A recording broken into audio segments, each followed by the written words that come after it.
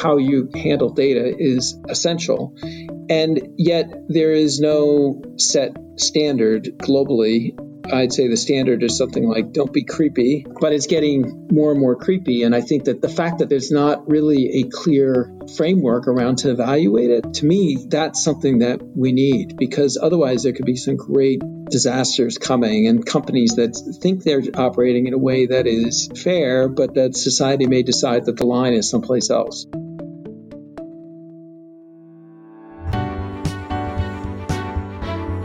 You are listening to The Sure Shot Entrepreneur, a podcast for founders with ambitious ideas. Venture capital investors and other early believers tell you relatable, insightful, and authentic stories to help you realize your vision. Welcome to The Sure Shot Entrepreneur. In this episode, my guest is Hans Morris. He's the founder and managing partner at Nika Partners. Nika is one of the earliest fintech venture capital firms, and he's based in New York. He also has a presence in the Silicon Valley in San Francisco. Hans, welcome to the Sure Shot Entrepreneur. Thank you, Gopi. It's nice to be here. Tell me about yourself, starting with your career through financial services in many different roles. Okay, well, I started in investment banking right out of college, and I worked originally in public finance, working with state governments in housing and student loan finance, actually. And then I ended up going into asset finance, and I headed the group, or was co-head of the group at Smith Barney, where I worked. After a couple of years, Smith Barney was bought by Sandy Weil, and Jamie Dimon was a very young and remarkably talented CFO at that point. And there was a lot of other great executives who came to work at Smith Barney, many of whom I learned a lot from. And I was made head of the financial institutions group when I was very young. And I ran that group for 12 years, I guess. In the meantime, we acquired lots of other companies. We bought Travelers Insurance, and we bought Shearson, and we bought Solomon Brothers, and then we merged with Citibank in 98. After that, I got into administrative type of jobs. So one was I was the chief operating officer of the investment bank for a couple of years. And then I was CFO and head of operations and technology for the institutional businesses of Citi, which was a huge business and very complicated. And I often say some problem every single day. That's the problem. And I learned a lot. My career, therefore, has 8 years working in early securitizations back when the technology was just almost being developed. And then 12 years working with financial services companies, some of which I did a lot of work personally in payments and market structure and other areas which are relevant to fintech today. And then 7 years in very complex operational jobs, understanding just how hard it is to change a lot of the core systems. And then I left and went to Visa and was appointed president during the restructuring of Visa and IPO Visa. After that, I left because I didn't get the CEO job, and I went to General Atlantic as a partner in heading their financial services group and learned a lot there too. So I'd say that all led to the decision to start Nika, which was basically that I felt that there was an explosion of early stage fintech companies, many of which, though, needed more help on understanding the financial system. And that's what I felt we could create. So we started it in 2014. You come from the fin part of fintech. How did venture capital attract you? What do you really like about venture capital? Well, I'd say at all those companies, really, if you think about it, at Citi and at Visa, and a lot of the companies I worked with, technology was a key part of competitive advantage and something I focused on. So I would say I've been on the tech part of Fin for a couple of decades. It actually gives me a big advantage because I have the understanding, the historical context in terms of why things are the way they are. But I also say I really was changed dramatically from my exposure to Silicon Valley, which started really when I moved to San Francisco to start working at Visa. I just met a whole group of people that I didn't know at all and understood better how startups actually work. I didn't really have any idea how that worked until then. You started Nika in 2014, and you were one of the earliest venture capital investors in fintech. What was your expectation then? What was your vision for Nika? The reason I started was I thought there was this big gap, that there were some VCs that were extraordinarily successful investors in financial services going back, whether PayPal or Square or Stripe or Lending Club or many other companies. But even the most successful, even the really smart, very gifted investors at that point did not know that much about the financial system. And what I felt is we could help guide the entrepreneurs to faster ways of getting things done. So focus on the right problem. If we did that, we could help the entrepreneurs be more successful and avoid mistakes. So I really thought of ourselves as we would be collaborative with the other leading investors. We'd have a small fund. We could just collaborate. And I had no idea that the whole area would explode to be as large and significant as it is today. And I also felt that some of the ideas that people were talking about were truly transformational, were really big ideas and made significant impact. So it was just exciting to be part of it. So over the past 7 years, Nika has become one of the leading fintech-focused venture capital firms. How has your thinking evolved in the past 7 years? I felt from the beginning that there were big ideas, but we also were acutely aware of the difficulties of achieving some of those outcomes. In other words, it was really hard to change an ecosystem. The financial system is very complex, there's lots of participants, and you can't really disrupt the whole thing. Probably at the beginning, we were too risk averse, too aware of the problems and complexities, and not giving enough credit that just some entrepreneurs would just figure this out and just make it happen through, in some cases, just sheer force of personality and their ability to persuade others, to inspire investors, so to be able to raise a lot of money at high valuations, which enable them to make these big investments. And also that they'd be able to attract incredible talent and they'd be able to build things and solve problems very quickly. So that's one mistake I think we made. There's a lot of great examples. You could look at Coinbase or Ripple or Marqeta or Chime or Robinhood. Those are all really great entrepreneurs and we could have invested in, but we saw more of, the valuation's too high or there's this problem or that problem. And so that's something I've learned acutely. The other thing is that it's still really hard to change an ecosystem, but as the larger ecosystem evolves, I could see circumstances that could lead to some really major changes to the ecosystem. The conditions precedent are happening. Crypto and central bank digital currencies is an example of that, or securities clearing. I mean, there's lots of things which I think fall into that category. Hans, you're one of the first VCs that leads the conversation with an anti-portfolio startups that you wish you had invested in. Yes, I often say we have the best anti-portfolio in the business because I think it's true. Sometimes we were right. I mean, the CFO of Hippo is another one where I thought he was, crazily talented, but I thought his idea, what it was going to be, I thought like actually creating a full stack insurance company and getting licensed and everything was just going to be a much longer haul.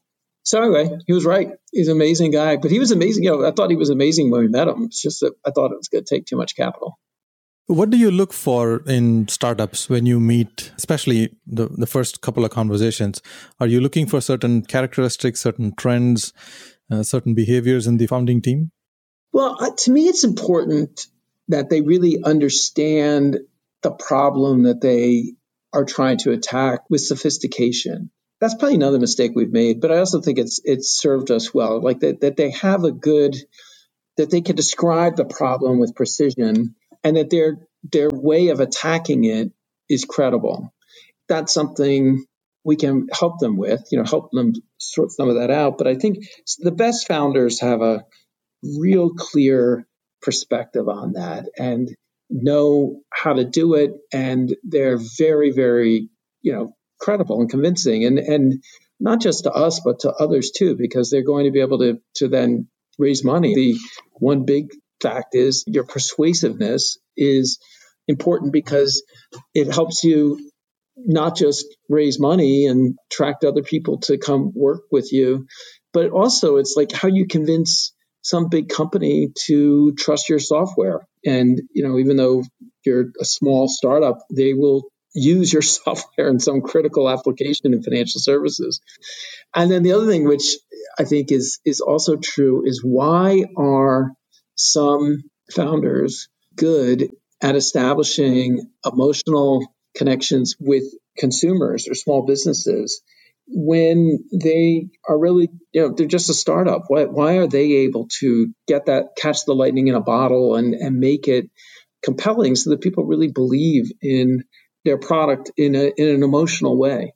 I think that's a fascinating aspect of learning the last 10 years or so, is that some entrepreneurs are able to do that, and others who have an equally good product, an equally good go-to-market, and yet they don't capture that emotional connection with consumers that causes them to, really get significant take-up even when they're, a tiny little company. Yeah, some founders are able to do that. They're able to latch on to something that others have totally missed, and they truly connect with the consumers. It could even be a B2B customer, or it could be a B2C consumer. Sometimes they are even able to change the behavior of these consumers with their new solution, which is remarkable. And it's really hard to see how all of that will have an impact in the first couple of meetings. We can tell the story from the rearview mirror after all the success has happened, but it's really hard to pick that up in the early stages. Yeah, at the beginning, you have no data to go on. So it's a pure bet. On the enterprise side, it's not a straightforward set of characteristics, because you could have someone who is very buttoned up and professional and really understands the customer set well, but they may not be as compelling or persuasive as someone who is much less like the typical enterprise vendor. You can have someone who's got a real zany personality, and yet they can get big company executives to trust them. But I do think that no matter how outrageous someone may come across, the successful ones really do understand exactly what the circumstances are with that, let's say, bank or insurance company that they're selling to. But they use that outrageousness to be convincing and to fit maybe the stereotype that big institution has about what a really great tech entrepreneur acts like. So it's a great act when you see it. I'm really curious to go a little deeper on this. Can you give an example of a success story where you saw the entrepreneur, you saw the magic happen, and you picked up on these capabilities early on, and then you saw how the story played out? Is there one that you can talk about? Well, Jack Dorsey, to some extent, I would say, getting Visa and JP Morgan Chase to support Square. And actually, it was so critical at the beginning of Square, because at the time, there was Verifone, the CEO of Verifone made a video that was challenging the fundamental security of Square. Having Visa and Chase as backers, I think, was an essential thing at that moment. Jack was not a traditional, he was a very unusual type of entrepreneur for a bank or an enterprise, but he was persuasive and he got people to really believe in what he was doing, to trust him. So that's one example. I think Nima Gamsari at Blend was just incredible as a very effective. He got First Republic to be, I think they were the very first major customer, but they got Wells Fargo to be customer. And Nima is not, they're not outrageous, but he definitely would not go in dressed like an enterprise salesperson. He'd go into, I don't think he was wearing flip-flops when he visited Wells Fargo, but he was close to it. But he also was extremely credible in terms of his understanding of what the problem was, his ability to defend the way they had designed things. And he was just, I'd say, had a preternatural maturity about him and was very, inspired a lot of confidence, I'd say. Since when you started in fintech, it was kind of a niche sector. There were not too many startups in that space, but now fintech's kind of become mainstream, and so many startups, and pretty much every startup we see today has some kind of fintech angle to it. What is interesting about fintech? What's easy to build in fintech, and what's also challenging? And what would you caution entrepreneurs to think about before they jump into fintech? Well, I'd say that there's a lot of ideas are now very well developed. So there's infrastructure to implement your ideas faster. That includes everything from API, connectivity, which didn't really exist 10 years ago. And now it's easy to connect through Plaid or other companies, even this bank as a service and insurance as a service, that there's sometimes just pure infrastructure you can rely upon. And getting bank partners to be, if you need balance sheet or a lending license or something, you now can, find bank partners. You could do an RFP for bank partners, which, might take a year before. Now, at least people know understand the vocabulary and the basic approaches. And so it's much more straightforward to do that. There's payment infrastructure. All the large legacy companies now have innovation groups, in many cases, multiple groups dealing with all different areas of finance to help entrepreneurs get access to the right people. So that's, I'd say, manifestly simpler than it was 10 years ago. The thing that when we look at entrepreneurs, you also want to know, okay, well, there's often lots of competitors already. So if you come in with an idea, pick anything, there'll be many, many, many existing competitors and many fintech competitors, not just legacy competitors. For the entrepreneur, to me, it's like, how well can you, with precision, outline that opportunity, what the gap is in the market, and how you're going to be able to attack that, and why is a big opportunity, and what about you and your team and your technology you developed is going to be successful. Fintech has come a long way. I recognize many of the trends that you mentioned. There's more than $100 billion of venture capital funding. There are tens of unicorns in the fintech space. Have we reached the peak of fintech, or are we just starting?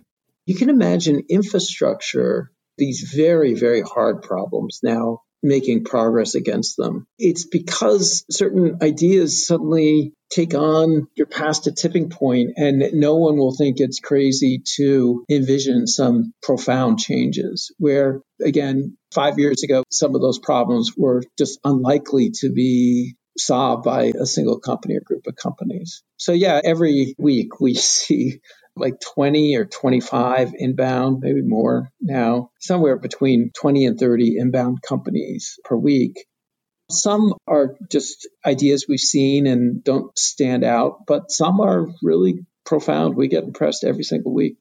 I see what you mean, that the outlandish ideas that were dismissed 7 or 8 years ago now have a chance because it's much more well understood. The infrastructure is ready for those kind of companies to grow. Is there a change in your strategy on how you find entrepreneurs and what kind of entrepreneurs you invest in? Do you prefer entrepreneurs with financial services background, or do you prefer someone who's more of a brilliant entrepreneur and will figure out the financial services part later?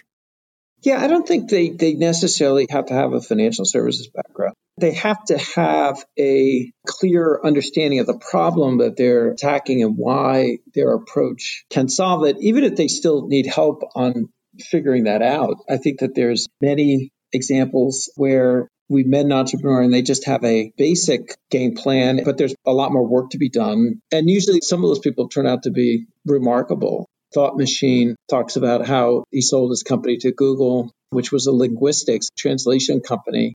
He and his team just felt they were asked about creating, in effect, a core processor and system of record. And their view was like, well, how complicated could this be? This is something we should be able to figure out. This is a simple problem. They learned that it's a lot more complicated than they thought, but they were right in the fact that if you have incredible engineering talent, you can figure out most problems. So domain expertise is not necessary. It's good to have, but deep domain expertise is not necessary right off the bat. Yeah, I mean, although I would say if you have the combination of someone who is a great leader, great skill and persuasion, strong technical talent that they have around them, and domain expertise, that's a very strong combination. But you don't need all those. You could be successful without all those characteristics. So you meet more than 20, 30 companies per week. Well, we don't always meet them. I mean, we'll get proposals. We get stuff sent to us, or people want to introduce someone. I'd say every single week it's 20 to 30. But we don't end up meeting all. We don't meet 1,500 companies a year. So you get inbound interest from more than 20, 30 companies per week. How many of them do you end up meeting, and how many of them do you end up investing in a year on average? We invest in probably 12 or 14 companies per year, and we probably meet with 300 or so. I think we probably meet on average between 5 and 10 companies per week. Well, how long does it take from the first meeting to the point where you say, yeah, I want to invest? That varies quite a bit. I actually like the idea of just meeting someone before their fundraising, and where it's less of a pitch and more a discussion of the issue and the problem. And then you get to know that entrepreneur over a series of sessions, because it's a long haul. If you're investing early stage, it's going to be 6 to 10 years before you exit, and you better like each other and respect each other. Yeah. Therefore, it's not something that should be rushed into. I think it's much better if you have an organic give and take. And sometimes that will take the case where we'll decide an idea is early, but we like that entrepreneur, and it's very interesting to see them again a year later, or to just get periodic updates and see what's changed, how their thinking has evolved, what sort of traction they're getting. But sometimes we will also meet someone, and particularly if it's an area that we've been focused on and we know this is an area we want to make an investment, it's something that we've got a strong hypothesis about. We've met lots of other companies, and you'll sometimes meet someone or a team and just decide this is the group, that this is very clear, and it becomes immediately clear that they're better than anyone else you've met. So that happens too. But anyway, I'd say normal process might be somewhere between 4 weeks, start to finish or something, but it could also be several months, and it might be over a year or more. Yeah, these relationships are long lasting, sometimes even last beyond the life of the company, into the second company and the future. So it's very important to form that chemistry early on. It's really hard to develop a formula on can you do this in a few hours or a few weeks or a few months. Yeah.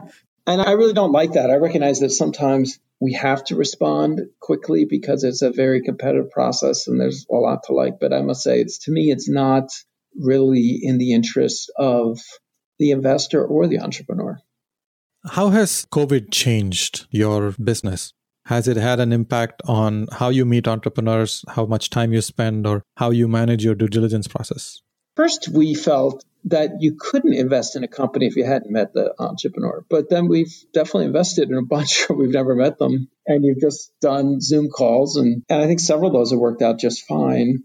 I do think, though, it's always better to meet in person for us and for the entrepreneur, because it's a more relaxed way of talking about things. The discussions sometimes go deeper, and they also sometimes go in a less direct route to get to a good discussion about an issue or problem and really see each other more clearly. And there's one company I can think of this year that I was pretty skeptical and ready to pass. And one of my colleagues felt we really ought to meet in person, and we met in person, and I was persuaded at that meeting.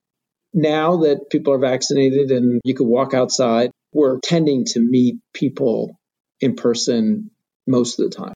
Yeah, it can never be replaced. Meeting people in person and that personal interaction is still far more valuable than any amount of remote work, although there are some advantages to remote work as well. Definitely. You're not making people fly across the country to come to your partner's meeting, for example. That may be good, but it's become perfectly acceptable to do that on Zoom.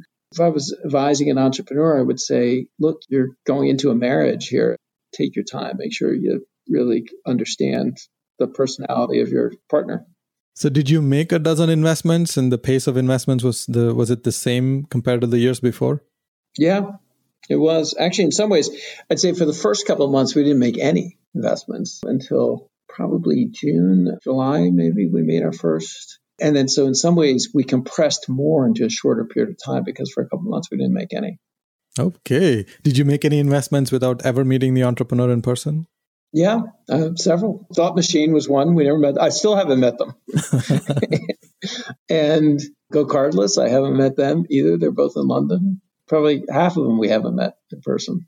What tips would you like to give to entrepreneurs before they come to meet you? What can they do to prepare themselves? The questions I like to ask are, we've really covered them, which is, okay, define the problem with precision, including what the other competitors are doing and what are the weaknesses of those different approaches. And then a key thing which I care about is how much capital will it take to implement your business model, including operating your business model. Because in financial services, the degree of risk you have in the business, the risk retention you have, determines how much capital you need to run that business, not just capital to build it up to scale, but also to operate it even at scale. That model affects the exit a lot. That's a topic that's extremely important to me. Many entrepreneurs haven't really thought that through completely. And so that doesn't mean, that to me, that's something to talk about a right and wrong answer, but that's something I certainly think about when I'm thinking about various business models and entrepreneurs. If it's a direct-to-consumer product, what it is about them and their team that makes them ideally suited better than anybody else at attracting those customers and forging those relationships that we were talking about? How can you build software that will create emotional connectivity? And that's hard to do because millions of people try and very few that succeed. But those that succeed are great, great businesses. Thank you for those tips. They are certainly useful. They're based on your real-life practical experiences. Now, fintech has evolved, venture capital has evolved over the past few years. There's still more to go, and the industry is not perfect.